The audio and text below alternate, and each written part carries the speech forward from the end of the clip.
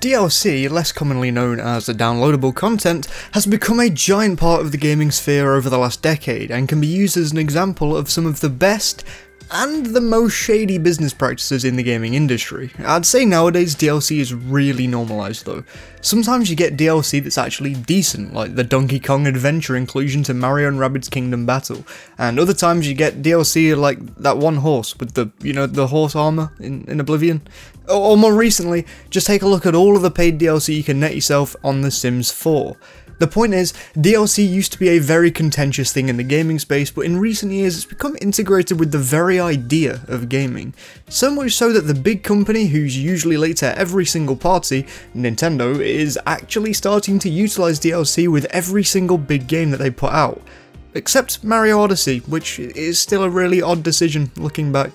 Usually, Nintendo have done a really great job at creating DLC that is genuinely pretty good. Splatoon 2's Octo expansion had some of the best game design in that whole game in terms of single player offerings. Mario Kart 8 and Smash Bros have used DLC to generate buzz and hype. The Xenoblade games offer arguably the best DLCs in gaming. Pokemon Sword and Shield's DLCs are the best part of that game in my eyes, and of course there's The Legend of Zelda Breath of the Wild. In 2017, I was young enough that I wasn't looking around for news on games. I'd just wait until games hit shelves and then I'd buy them up. But I remember being in Spain at the end of 2017, playing a ton of Breath of the Wild, and then I saw this mysterious button that said, downloadable content.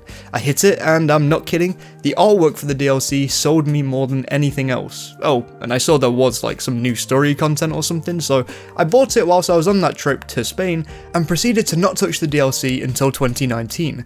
For me, Breath of the Wild's DLC dropped somewhere in that 6 or 7 out of 10 range.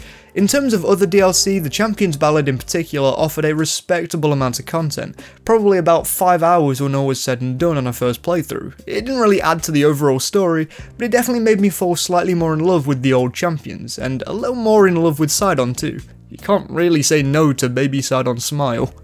Personally speaking, I think that the final trial is my favourite dungeon in the entirety of Breath of the Wild too. Maybe Vanaboris beats it out, but I think it is overall. Plus, it definitely has the best boss fight in the entire series with Monk Muskosha in my opinion. The Master Trials was more of a mixed bag for most people, I think. We are pretty accustomed to having some gauntlet in every single Zelda game though. For Wind Waker, it was the Savage Labyrinth. In Twilight Princess HD in particular, you could explore the Cave of Ordeals and the Cave of Shadows. In Skyward Sword, you had the Thunder Dragon's Lightning Round, where you take on every single boss in the game one by one to unlock cool new rewards. The Master Trials were basically an amped up version of this core idea set down by the Zelda team with Wind Waker. So now that we've taken a look at some DLC and what I've thought of a few pieces, I think it's time we come to the meat of it. First of all, I truly believe that Tears of the Kingdom absolutely should get DLC. By all accounts, I think it will. But while we're here, I think I should talk about some ideas for cool DLC for the game. From this point on, there will be minor spoilers for a certain sword, by the way. First of all, I think it's kinda strange that the Master Sword's base strength has once again declined to have a base power of 30.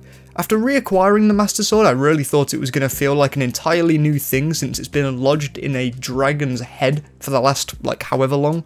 But it kinda just isn't, and I can't imagine that this same power will return for every version of the Master Sword in future entries. So at the end of the day, the Master Sword didn't have a big shake-up the likes of which we haven't seen since A Link to the Past. And do I think we're going to get that big shake-up in a potential DLC for Tears of the Kingdom? Honestly, I really don't believe so, but I think there's a chance that we get another upgrade to send the base damage up to 60 again. Of course, technically the damage is way higher than 30 in the main game because you'll probably fuse the sword with some item or another, but that's less so the Master Sword having higher power, and more so a lack of ideas when it came to what to do with the Master Sword, so they just kinda let the player fuse stuff with it, much like you can do with every other item in the game. Maybe the attack power of something like the Master Sword fused with the Silver Lionel Saberhorn is something to behold, and maybe a base attack damage of 60 would make the Master Sword far too overpowered, but here's where I say I'm actually not sure on this idea anyway. The Master Sword trials have already been done, and going through a really similar gauntlet but in the Zonai theme this time would be kinda disappointing. Stealing Sheikah stuff and making it Zonai related would be extremely on brand for the game though. I think it'd be all the more disappointing since I know some people found the Master Sword trials to be disappointing anyway. I didn't, but I can see where people are coming from, and I would be a little disappointed if the Master Sword had another gauntlet thrust upon it. Another one to quickly knock off the list is a master mode. I've seen a heck of a lot of people who want a master mode, and while I can't say I need it as much as I needed it after Breath of the Wild, I still think it'd be a nice addition. Personally, Tears of the Kingdom struck a fine line of your progression meaning something and still giving you a challenge. I didn't stop struggling with harder bosses until I had something like 30 hearts personally. With time I have come to appreciate that there are some cheeses for mini bosses like Gleeok, but I don't and didn't use them most of the time. But yeah, just for more variety, I think cranking up the difficulty and adding more loot drops wouldn't be a bad thing. Now to talk about the juicy stuff, the creme de la creme, the Sky Islands and the depths. I think it'd be hard to add something brand new to the surface unless you added a loading screen, kinda like the final beast, but I wouldn't be opposed to that either. I'll get into the weeds of this in a minute, but we've waited a while longer than we did for Breath of the Wild's DLC already.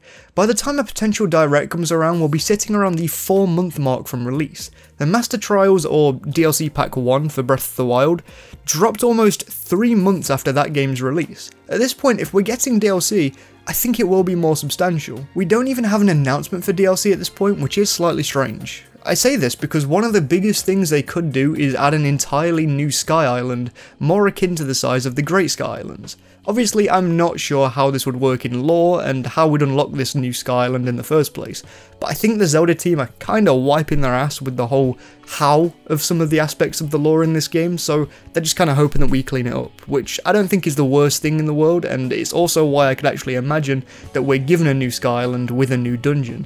Maybe the island gives us a greater look at how the Zonai first came to descend onto Hyrule, and why they decided that this patch of land was a good one. Maybe we could have a greater look at the settlement or settlements that the Zonai lived on before descending in ruins. Again, I'm not sure if the Zelda team care about flashing out individual lore pieces like this for some reason, but I think it would make for a cool idea at least. Then there's the depths. I think adding something to these would be a little harder and might require a loading screen like the surface, but clearing up some of the mysteries found in the depths really would be great. The bargainer statues, the other statues that lead you to abandoned mines and such, it'd be nice to get some more clues as to what these things mean. With this idea, I don't want them to tell us everything, but having a dungeon that's in the depths of the depths alongside the depths of Hyrule Castle is an interesting idea to say the least. My final less realistic but cool idea would be getting to play through some of the story stuff that Zelda played a role in the past. I won't expand on this too much since I don't want to spoil stuff. I know most of you watching this don't care, but I don't care to accidentally spoil anyone on the story aspects of the game. So in of itself, I think this DLC should be made, and by all accounts, as I said, it's currently being worked on. But I'm not entirely sure why. I'm kinda not sure if they're working on DLC or not right now. Here are a couple of the reasons I've searched myself and found. First of all, the Zelda team has been working on the same world for over a decade now, assuming that the world design didn't come too late into the cycle after Skyward Sword. That's over 1/10 of a person's entire lifespan in Japan. While it can be debated how dense the depths was for new gameplay opportunities in particular, it cannot be understated how long they've been working on this same world. Even when they were working on the depths, they basically just inverted the existing world and added some new elements to it.